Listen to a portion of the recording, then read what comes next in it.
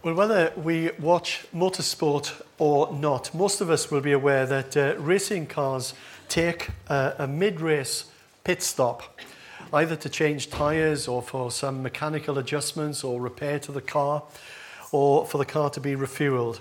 And over the next few weeks, we as a congregation are going to be taking pit stops, and we're going to be taking pit stops in the Psalms.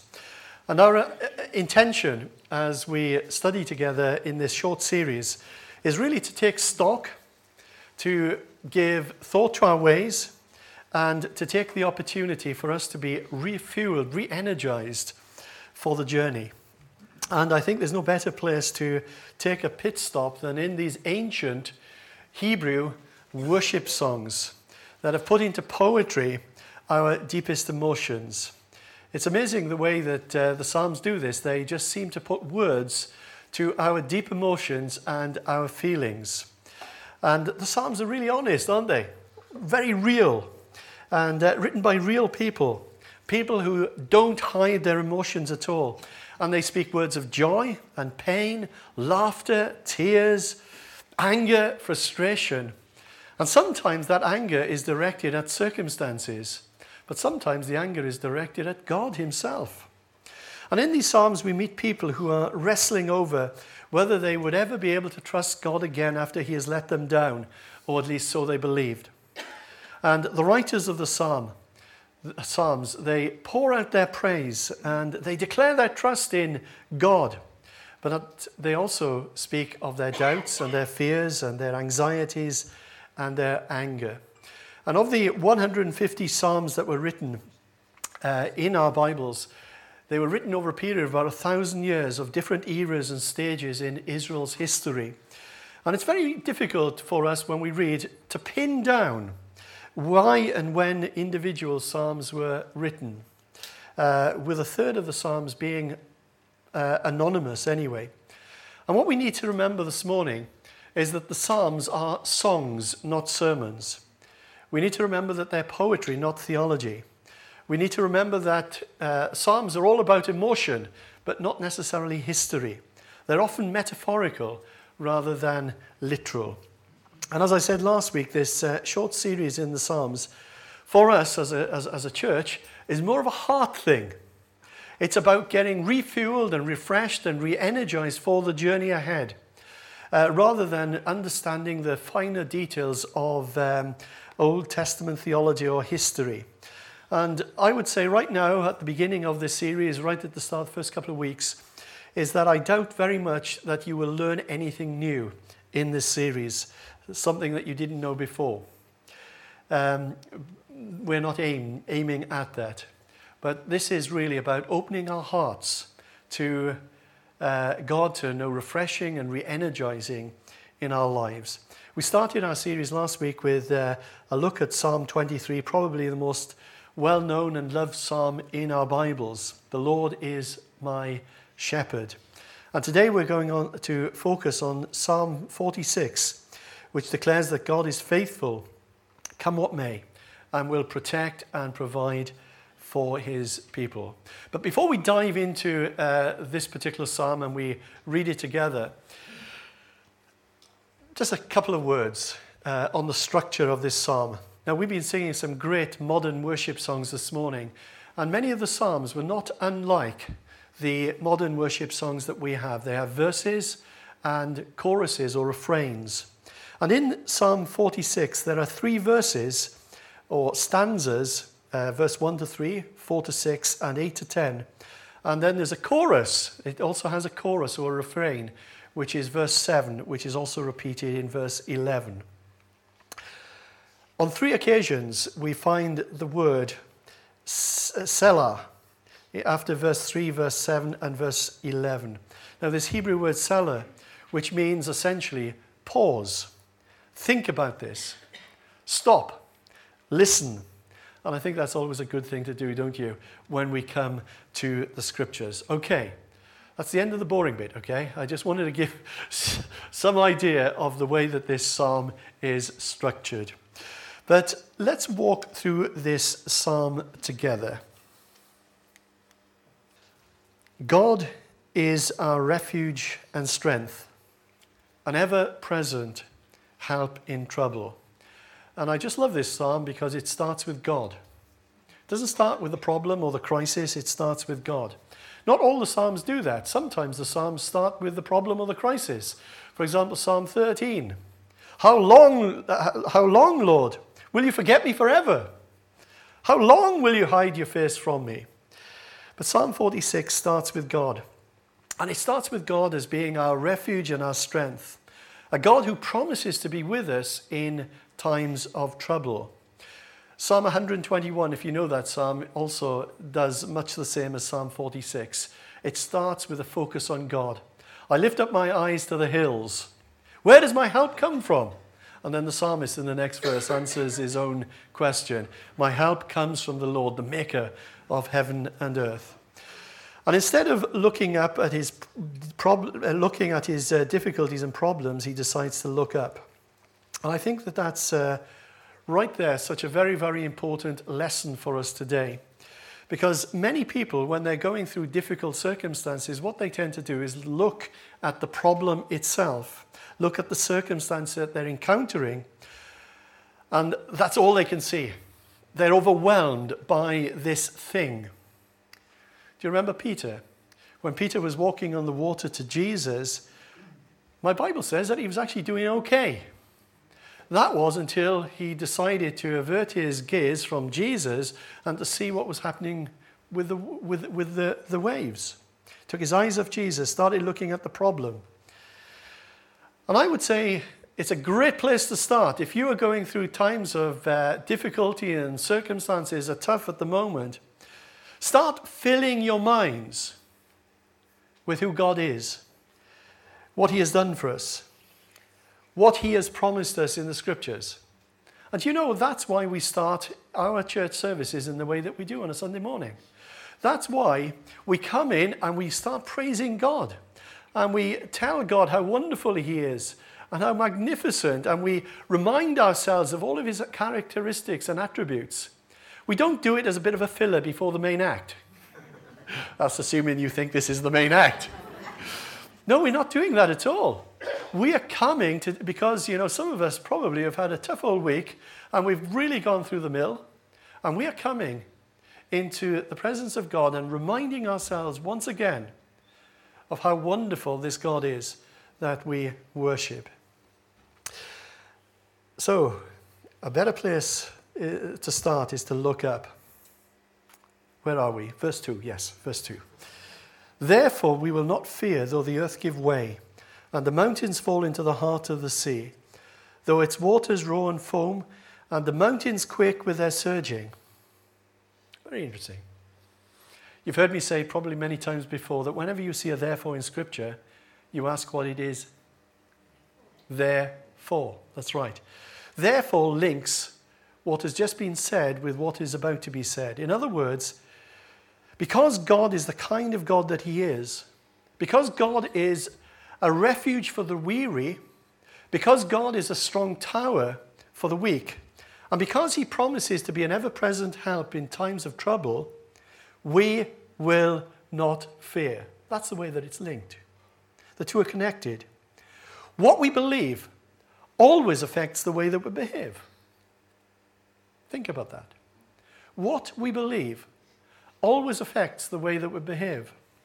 And if we have for example, some superstitious views about God, and we believe that God is unfaithful or capricious or unreliable or mean, then our faith will be uncertain. We won't know whether God's having an off day or not. On the other hand, if we know God to be faithful and reliable and steadfast and one who is unchanging, the same yesterday, today, and forever, that God is absolutely good, that God cannot be anything other than gracious, then we can place our trust in him. We know where we are with him. Or in modern parlance, he doesn't mess with our heads. We read in Daniel chapter 11, verse 32, the words that they that know their God shall be strong and do exploits. I love that verse. The result of knowing God is spiritual strength. The result of knowing God is an empowered life so that we can serve him. Now, the picture that the psalmist paints here is an incredibly poetic. Therefore, we will not fear though the earth give way and the mountains fall into the heart of the sea, though its waters roar and foam and the mountains quake with their surging. And this is a picture of great catastrophe, mountains falling into the heart of the sea, chaos, destruction. Basically, what the psalmist is saying is that God will prove to be true and faithful and loyal and steadfast, even when we are going through the major catastrophes of life. And we do not need to fear, because he is our refuge. And then we find this word, Selah. Pause for thought. So let's do that then, shall we? Let's just pause for thought. Let's not rush on. Let's take all of this in. Let's think about these words in the context of our own lives this morning, the stuff that's going on. We might feel that all around us is chaos. We might not know which way to turn. We might be tempted to fear the worst. But you see, when we remember to put God into the equation, God changes everything. The whole situation looks very, very different when you decide to put God in it. Changes everything. And then we have this second verse or second stanza in the psalm from verse 4. There is a river whose streams make glad the city of God, the holy place where the Most High dwells. Now, this is poetic language, and poetic language is never precise. The city of God that's spoken of here in this verse is the city of Jerusalem. But one small problem. Jerusalem doesn't have a river running through it. So it's obviously a metaphor. It's pointing us to something else. It's telling us something else here. And the image here of a river is often used in the Old Testament to speak of the continual outpouring of the blessing of God to his people. That Israel's God will sustain his people. And as long as God was with them, they will not fall. And this is what we find in the following verse there, in verse 5. God is within her. She will not fall. God will help her at the break of day. Nations are in uproar. Kingdoms fall. Basically, calamity is abounding here. There may be trouble on every front. But then, he lifts his voice. He lifts his voice and the earth melts. In other words, God is in control of all the external circumstances which appear to be threatening us. Do you remember the other story? This time of Jesus being fast asleep in the boat when there was a storm on Lake Galilee. And the disciples were fearful, thought that they were going to drown. But Jesus was fast asleep. They woke him up. Don't you care that we're going to drown? And then Jesus just commanded the lake, commanded the sea, quiet, be still. And the words that he actually used were the words of as if you would speak to just a little dog. Quiet, be still.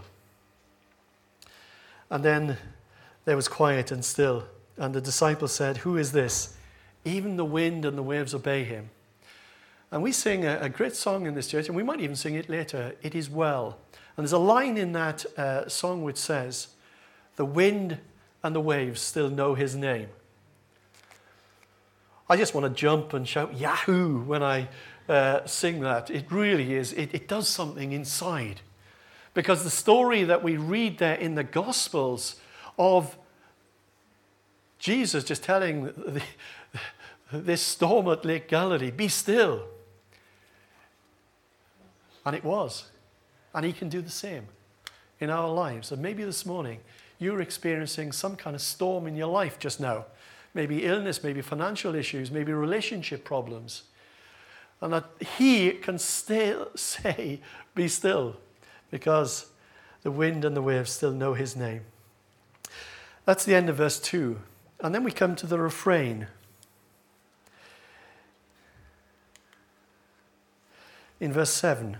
The chorus, if you like, of this ancient worship song. "The Lord Almighty is with us. The God of Jacob is our fortress." And then those verses are repeated in verse 11. And I think that the words of so many of our worship songs are taken from the Psalms. I love singing that song. I think it's a Hillsong song. I will bless the Lord forever. That's Hillsong, yes. It's just a wonderful, wonderful song. And I will trust him at all times. He has delivered me from all fear, and he has set my feet upon a rock.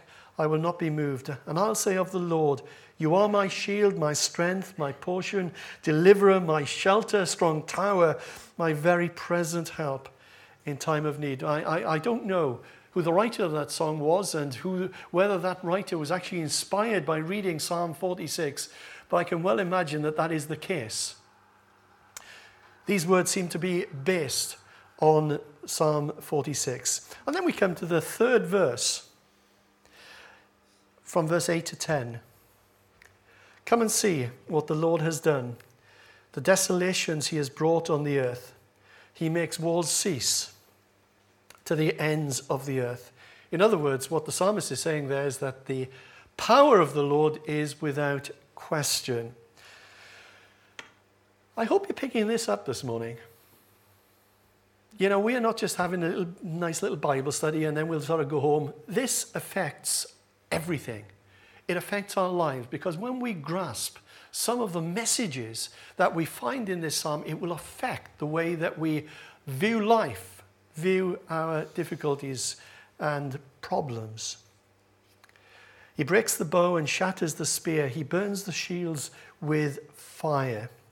I imagine if this was written in our day, we would speak of a God bringing to nothing nuclear submarines, fighter jets, and atomic warheads. He is in control. That's what we're being told here. And it brings great comfort, certainly when I think of such men as Vladimir Putin and Donald Trump and Kim Jong-un. You've heard of the Holy Trinity. The unholy Trinity, wherever they've gone. You see, these men really frighten me at one level. They can bring catastrophe upon our world. The snowballing that we see around us of nationalistic fervor in our world today. But this is the important thing. Those men are not in control. He is. Yeah? And I think that we need to take on board these great truths. You see, at this point, the ancient worship song that we're looking at this morning changes. Up to now, the words have been from the worshippers. And they are saying about God, they're speaking about his greatness and about his power. But now in verse 10, we find that it is God that speaks. And God says, be still and know that I am God. I will be exalted in the nations. I will be exalted in the earth. And God says to them and to us, well, actually he commands us to be still and to recognize and to acknowledge his power, and that he alone is God, and that he alone is the one to be exalted in this earth. And then we have the chorus, the Lord Almighty is with us, the God of Jacob is our fortress. And then we find this word again, Selah. And again, we're encouraged to stop and listen, pause and take thought for a moment. Let us not rush on. This is an important point. And really, this is the main focus of my talk this morning. Be still and know that I am God. You see, we love that verse, don't we? Be still and know that I am God. And I'm sure that some of you have got it framed in your homes at some place. I'm sure most of you have it underlined in your Bibles. It's a verse that we love quoting when we pray our prayers. But the big question is not whether we've underlined it in our Bible. The big question is, do we obey it? It's a thought. Be still and know that I am God. Do we obey that? In 2010, millions of Toyota vehicles were recalled. They had a dangerous accelerator problem. I wonder if that sounds familiar. That sometimes our lives are lived at frantic speed, and as it were, we are living with stuck accelerators. As someone once said, why is it the one hormone that we all know the name of is adrenaline? I think confession is good for the soul, and I'll be honest with you today, and I'll confess to living a very hurried life. That's me. I know what I'm like. And if I have to wait anywhere, or if I get delayed, I get anxious because I feel that I'm wasting time. I get fidgety. If I ever plan to go to the dentist or the doctors or to get a tire changed on my car, I'll always take reading materials with me. Are you the same, Graham? Yes. Maybe it's a pastor thing. I just want to make every minute as effective as I possibly can. You see, I'm anxious about wasting time. In fact, I've been thinking of starting a support group for compulsive hurriers. The upside, the meetings won't last very long. But you see, hurry is not about a disordered schedule. It's about a disordered heart. And that's why God instructs his people to be still and to know that he is God, to recognize who he is. And it's amazing in the ways that God often speaks to us, that God, when he speaks to us, he uses many different accents. Did you know that? When God speaks to me, he normally speaks in a Welsh accent. I'm not joking. No, I can hear some of you laughing. I'm not joking at all. It's not only a Welsh accent, but in a female Welsh accent.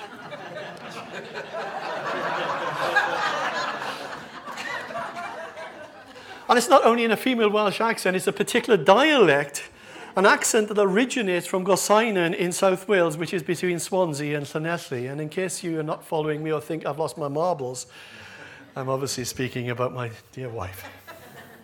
You see, she often speaks God's wisdom and God's word to me, and sometimes brings words of sanity to me and says things like, you're working too hard, slow down a bit, you need to rest more, which sounds remarkably like what God is saying here to the psalmist, be still and know that I am God. And you see, I think that we need that selah in our lives, those times to pause and to think. Times when we still our hearts and acknowledge his godness. I know it's a made-up word, and you won't find godness in any dictionary.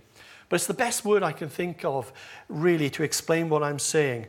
That we don't acknowledge his godness when we're living in the fast lane, going at 90 miles an hour.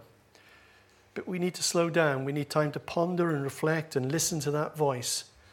Sometimes through godly conversations, sometimes through prayer, sometimes through just opening the scriptures prayerfully. And I don't mean opening the scriptures in a hurried, guilt-driven way of catching 10 minutes at the end of a busy day because we can see our Bibles are gaining dust in the corner of the room. But spending a time with an open heart and an open mind before the scriptures, with the anticipation that we have a God who is desiring to communicate to us. That voice can be heard through prayer, through silence, through observing creation, and a host of other ways. That God isn't limited to any one form of communication. In fact, you might not know this, that God is an amazingly effective communicator. But we need to be in that place where we have slowed down enough to listen to him. Let me be really, really honest with you. I'm a work in progress. You say, well, what's new? We knew that anyway. Yes, of course.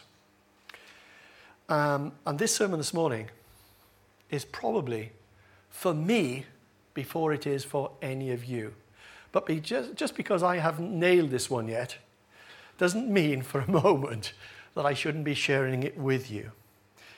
So for those of you who are hurry junkies just like me, it isn't always easy to slow down our lives. And besides, some of us enjoy living in the fast lane. We love the exhilaration, we love the adrenaline rush, that feeling of importance. And sometimes we might even wear our busyness as a badge of honor. Yeah?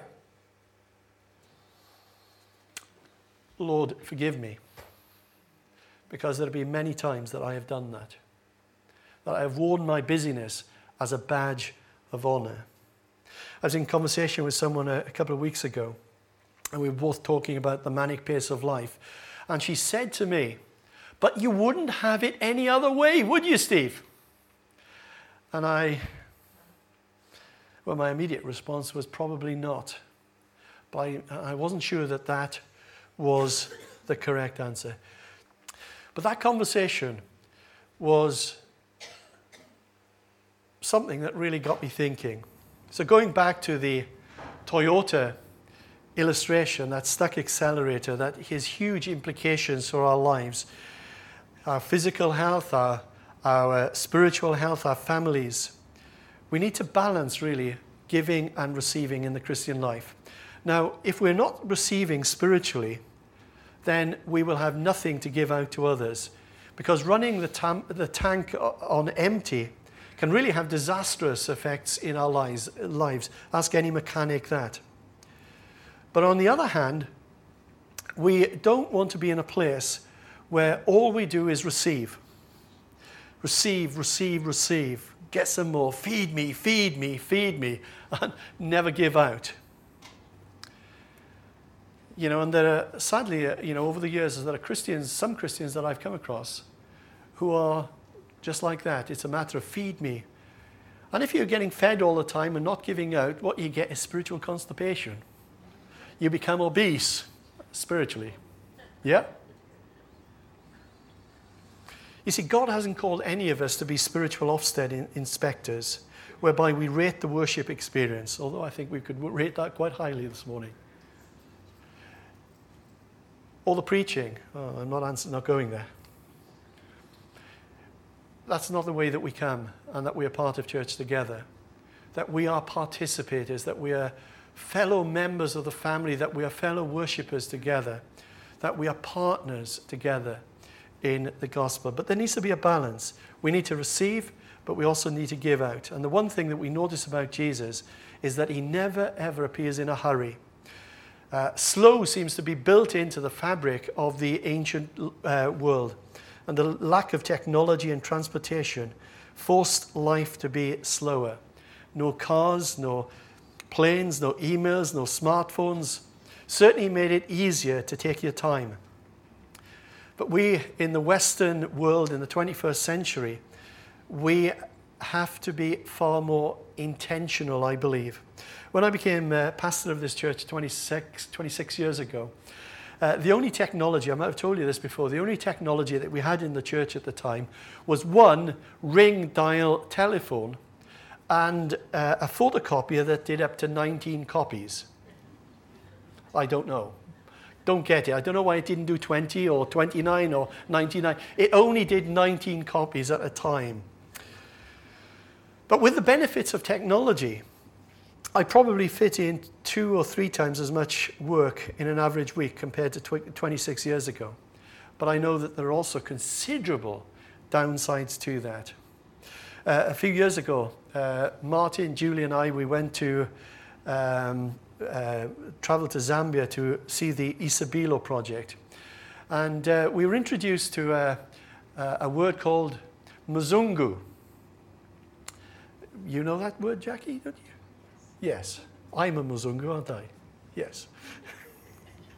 It's a term that black Africans will use for white Europeans. A Mzungu is a Swahili word. A Mzungu means one who spins around. In other words, if we were to describe this in our culture, we'd be saying, so is running around like a headless chicken, yeah? That would be the way that we explain it. But this word Mzungu is one that spins around, and that's what black Africans saw in white Europeans. People who just spin around frenetically in a flurry of activity. But you see, constant and continued busyness will affect our souls, the real us. In time, we will develop a hurried spirit. And even when our body is still, our mind is racing, reminding us of everything that we need to be doing. But these 8 words here in Psalm 46, verse 10, 24 letters written some 3,000 years ago, are both a great challenge to us, but also an indictment to our modern life. Be still and know that I am God.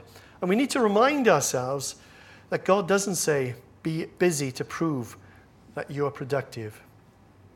This verse is all about our connection to God. I think most of us here this morning are very familiar with that great story in Luke chapter 10, the story of Mary and Martha.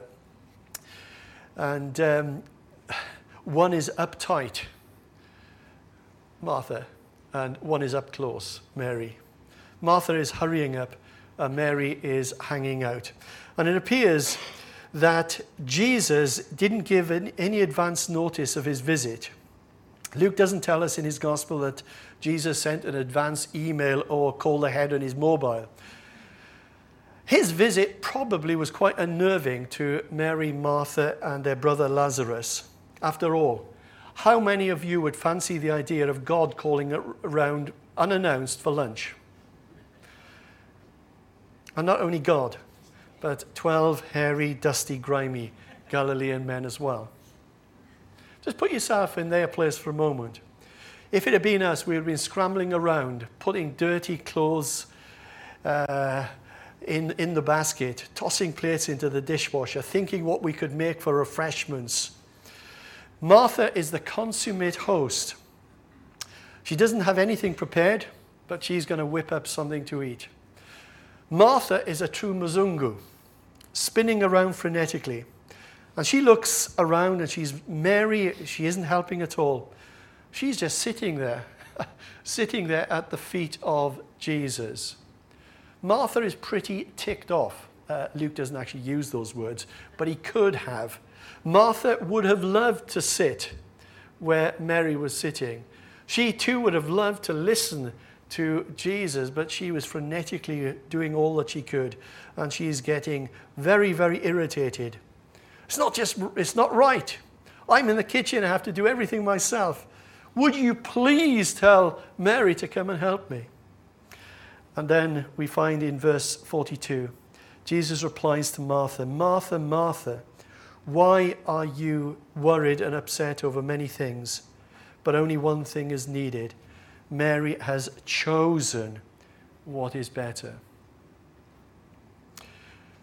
You see, as I've just said, the one verse there doesn't give us a blank check to sit back at ease when everyone else is running around like headless chickens. But that one verse does tell us something very important. Notice that one word which I've underlined there, put in red. It's the word chosen. Mary has chosen what is better. And I think that we need to be intentional in our lives about all sorts of things. Some time ago I was speaking about our need to be more intentional in the way that we evangelize. But we also need to be more intentional about being still, at sitting at the feet of Jesus. And if we don't make a decision for this in our lives, then really it's never going to happen. You know, sadly, other things will become priority in our lives. And things don't ever slow down. And we don't ever merge from the fast lane into the slow lane, just by accident, where we have time to breathe again. But we really do need to declare war on a hurried lifestyle. And I'm sure that some of you are probably thinking, much as I'm thinking, that seems so unproductive, doesn't it? You know, to be still. Surely we've got to be busy. Surely we've got to be doing. Because that's the way I'm wired. That's the way I was brought up. It seems so unproductive to take time out to be still in his presence. Can I ask you this morning, when is the last time that you chose to put other things aside to, as it were, sit at the feet of Jesus? I'm not talking about saying your prayers. I'm not talking about reading your Bible notes. Not even talking about coming to church. But time out to sit at the feet of Jesus, spending time with him with an open Bible and an open heart. There's an incredible irony in what I'm saying here. And you might have noticed it. You know, you would think that the issue here is whether God, the God who created the universe, has time to sit with us, not whether we can squeeze him into our schedules. our lives are a little bit like a movie. Every scene is moving forward to a final scene. The plot is developing. The final scene is being shaped and determined by earlier scenes. And if we want to get to the same final scene, or kind of final scene that the Apostle Paul got to in his life, and we know about this in his last letter, the last chapter, 2 Timothy chapter 4, where he says, I have fought the good fight, I have finished the race, I have kept the faith, and now there is in store for me a crown of righteousness, which the Lord, the righteous judge, will award to me, but not only to me, to all who have longed for his appearing. You see, to finish with glory, to finish with our faith kept intact, having lived a life of obedience and faithfulness, to reach retirement and beyond retirement as a person younger people can look up to. If that is how we desire our final scene to be, then we need to develop the plot to get there. What I'm going to say next is something I really want you all to take away with today. I want you to take this away with you. And that is, what I am today was shaped by what I did yesterday. Who I become tomorrow will be informed by what I do today. And I am writing a scene now that will influence the final scene. Those are powerful words. I got them from a book by a man called Lance Witt, who was a pastor for many, many years. What I am today was shaped by what I did yesterday. Who I become tomorrow will be informed by what I do today. And I am writing a scene now that will influence the final scene. And that is why it is good for us to give thought to our ways and to take a pit stop as we're doing this month. There are times when many of us just want to take the next hill for Jesus, for his kingdom. But we can't stay on the front line forever, and we need that sacred rhythm of life of advance and retreat, advance and retreat. To be still has two wonderful benefits. The first benefit is replenishing our souls. Last week we looked at those great verses in Psalm 23. The Lord is my shepherd, I shall lack nothing. He makes me lie down in green pastures. He leads me beside quiet waters. He refreshes or restores my soul. He guides me along the right paths for his name's sake. So he promises to replenish us and refresh our inner being, but we need to give him the opportunity to do that by stilling our lives. And secondly, another benefit of being still is that we can recalibrate our perspective. And as we give the Lord time, very often what happens is that he shifts our outlook and he reminds us of what is really, really important in our lives. Something I've experienced. Time when you just give God time in your life. You know, you might be running around like a headless chicken or Muzungu. But he has this wonderful way that he shows us what is really, really important, not just what is urgent. And we need to remember that the two are not to be confused. So often we live our lives according to the tyranny of the urgent, and the important is left to one side. Being still is an opportunity to remove the white noise from our lives, just enough to hear his still small voice. Time has gone. I really do need to finish. And let me be very down-to-earth and practical about this. I think that probably most of us here today have access to iPhones and iPads and smartphones and Facebook and emails and Instagram and Twitter and all the like. How would you cope if you were asked to fast from them for a day? I'm not asking for a week, but for a day. Some of you got sweaty palms already, I can see. What if I asked you to do a digital detox? So that we disconnect, To reconnect, yes, I love that poster outside a bar. We do not have Wi-Fi. Talk to each other, pretend it's 1995. I guess that some of us might have cold turkey, just thinking about it. Technology, get me right here, technology is a good thing. I'm not some dinosaur who believes that we should still be writing with ink quills.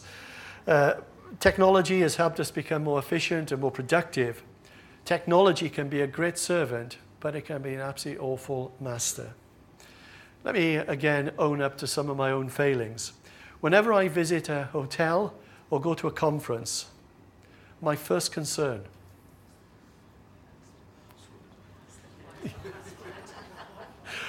it's not just me. What is the password for the Wi-Fi? Being unconnected for a few hours is really quite unthinkable for me. And the challenge for all of us is how to leverage the benefits of technology without becoming dysfunctional as people, without allowing technology to steal the time that we would otherwise have for Jesus and for other people. And to be really radical, maybe we should consider a technology Sabbath. And my guess is that probably most of us would be fidgety and edgy and restless, a little bit like someone who is an alcoholic or on drugs coming off their fix. But spiritual discipline to turn off all media for a fast day once a week. What do you think?